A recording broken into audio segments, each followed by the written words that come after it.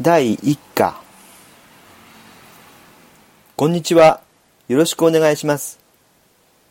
こんにちは。日本語がお上手ですね。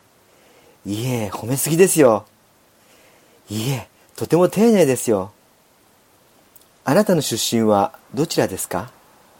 東京です。あなたは？キエフです。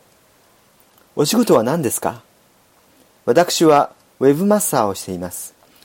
あなたのお仕事は何ですか？学生です。日本では何を食べますか？毎日ご飯を食べます。